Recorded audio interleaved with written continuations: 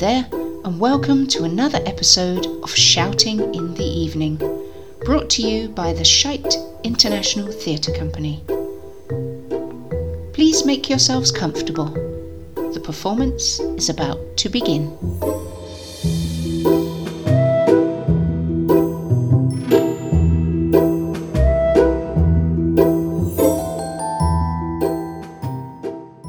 Once upon a time, there was a beautiful princess called Snowflake.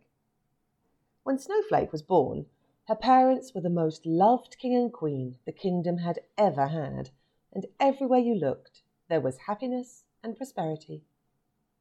The fields were full of corn, the cows were fat and gave the sweetest milk, even the birds in the trees sang a happy tune. People would smile at each other. Everyone loved to fish and walk on the beach, and every day was like a summer holiday. As the king and queen held Snowflake and looked out over their kingdom together, they could not help but smile. They had this magnificent castle on the shore, the sun was setting over the bright blue ocean, and their new baby daughter was lying asleep in her mother's arms. Everything was perfect. It would not last. From the time Snowflake was 3 days old, she had colic. This meant that she cried all the time, day and night, all the time. She almost never stopped. The castle, in fact, the whole kingdom, rang with the sound of her screaming and crying. No one in the castle could get any sleep. Perhaps that is why all the kings of the neighbouring kingdoms stopped coming to visit, except for deaf old King Wilbur. For many years now, King Wilbur and Snowflake's father had been negotiating over some land, and they were very close to an agreement. These talks had been going on for over 30 years, and it was a very important time for everyone. So it should come as no surprise that when King Wilbur looked up and saw that Snowflake's father was asleep with his head on the table instead of listening, well, that was the start of the war. Over the years, the war meant that the kingdom was a lot less happy and a lot more miserable. At first, no one blamed Snowflake because she had been just a baby. But everyone blamed the king. And as the years went on, people would gather in groups and mutter about how having a king was an outdated concept, and they would much prefer someone in power they'd actually voted for. As Snowflake grew up, she was a beautiful child. Once the colic stopped, everyone was able to get more sleep. But still, nothing seemed to go right when Snowflake was around. She'd broken her nose so many times that it had a huge lump in the middle, and she'd managed to somehow cut off both her pinky fingers while learning how to sew. Then there was the time that she fell out of her bedroom window and broke her leg. Another time she left her magnifying glass on the dressing table and burnt her bedroom to ashes. There was also the time when she was playing with her kite and got hit by lightning. It was all very unfortunate. People began to wonder if perhaps Snowflake was cursed in some way. As Snowflake grew into a young lady, people tried to keep their distance from her. She went through ever so many nannies and tutors because something always went wrong, and everyone was afraid to work at the palace in case Snowflake really was cursed. The king and queen were at their wits' end and didn't know what to do for the best. The palace was always dirty and falling apart because no one wanted to work there. Whenever the king and queen went down to the village for celebrations or festivals, they had to leave Snowflake behind, otherwise no one would come out of their houses. And when people did come out to see them or work at the palace, they would always be whispering and glaring at the king and queen in a way that made them very nervous.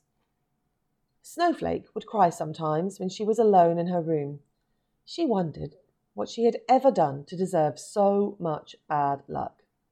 Her parents told her that it was normal for things to go wrong, but Snowflake didn't know anyone else who'd managed to catch measles, malaria, chickenpox and pink eye all in the same month. Surely it wasn't normal for someone to get the flu every other month, year after year. When the time came for Snowflake to marry and find someone to become the next king, The people in the village had decided enough was enough. The kingdom was ruined. All the fish had disappeared from the sea, the cows no longer gave any milk at all, and had foot and mouth disease. The weather was so unpredictable that it could snow in July and be a heat wave at Christmas, so the crops mostly died or just withered away. All the people with enough money had already gone to live elsewhere, and those who were left didn't smile anymore. They just glared all the time until their heads ached. Up at the castle, the king and queen tried to come up with a plan. There wasn't a prince in the country who would marry Snowflake. They were all too scared they'd be run over by a train or something if they even came to court Snowflake. How would they find her a husband? And if they did find her someone who didn't know her history, how would they pay for the wedding? The palace had once had a whole room filled with gold coins and jewels, but over the years they'd had to sell or spend it all to finance the war or pay for repairs to the castle, or give the few people willing to work for them a huge wage just to turn up each day. It was a desperate situation. The king said they should put up a notice that said everyone in the village would need to contribute some money so that they could find Snowflake a husband and marry her off. The queen, however, had a much better idea.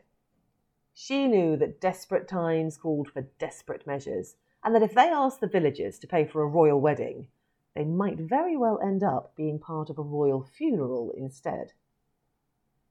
Once she'd explained her plan, the king hugged his very clever wife, and they both did a little dance of joy. Snowflake knew that things were badly wrong. No one ever looked at her or spoke to her, and her parents literally ran from the room when she walked in. She'd overheard some of the kitchen staff talking about how everyone in the village hated the king and queen and wanted them to leave. Perhaps, thought Snowflake, that might not be such a bad idea. Snowflake thought that if she ran away, then she could go somewhere else and start a new life. A life where she didn't fall over and give herself a concussion just getting out of bed. A life where everything didn't always go so completely and utterly wrong all the time. Oh, it might make a nice change.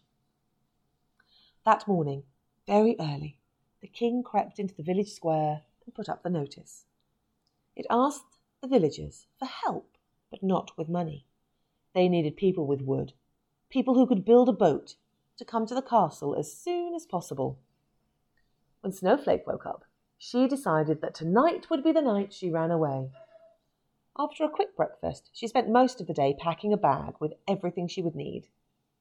She decided not to tell her parents. They would only worry or beg her to stay. Once she'd found somewhere to live, she would write to them and perhaps they could come and visit her someday. Snowflake was not the brightest person in the world, and as she went about her plans that day, she didn't even wonder what all the noise of hammering and sawing was down by the jetty. She didn't notice her mother smiling as she watched her daughter pack clothes and food into a small bag. She didn't even think to ask what was in the strangely bitter drink that her father brought her at bedtime. Snowflake fell into a deep sleep with plans of a midnight flit running through her pretty, scarred head. When Snowflake eventually woke, it was because she was thirsty. It was still dark, so she sat up and felt around for her bag. Now was the time to make her escape. Soon she would be far away from here and living a new, accident-free life. As Snowflake felt around, she began to realize she wasn't in her bed.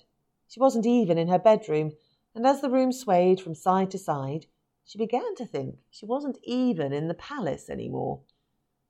Snowflake could see a small shaft of light and crawled over to it. The floor was full of splinters, and she ended up with hundreds of tiny pieces of wood stuck in her hands and knees. As she knelt by the light, she could see outside, and what she saw made no sense to her at all.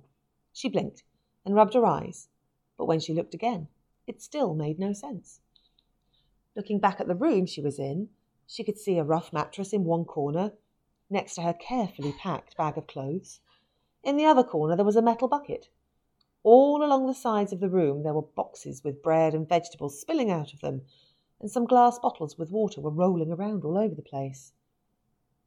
But the thing that confused her most was her new view of the outside world. All she could see in every direction was water. Just the ocean and the horizon. Nothing else. 1 year later, the kingdom was prosperous again. King Wilbur had finally died, and his son had no quarrel with anyone, so the war ended overnight. The fish returned to the sea, the cows got their health back, and people were smiling again. As the king and queen looked down over the workmen repairing their magnificent castle, they sighed contentedly. The king couldn't help but glance out at the distant horizons. His wife saw his gaze drifting over the ocean and gently took his hand in hers.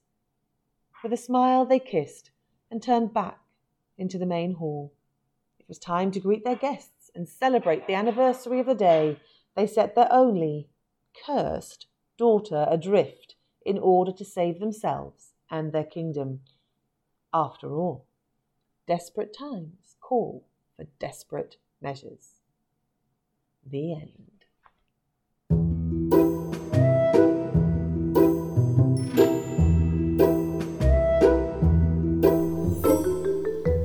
That was Snowflake, written by Ali Gallo and starring Maria Oram.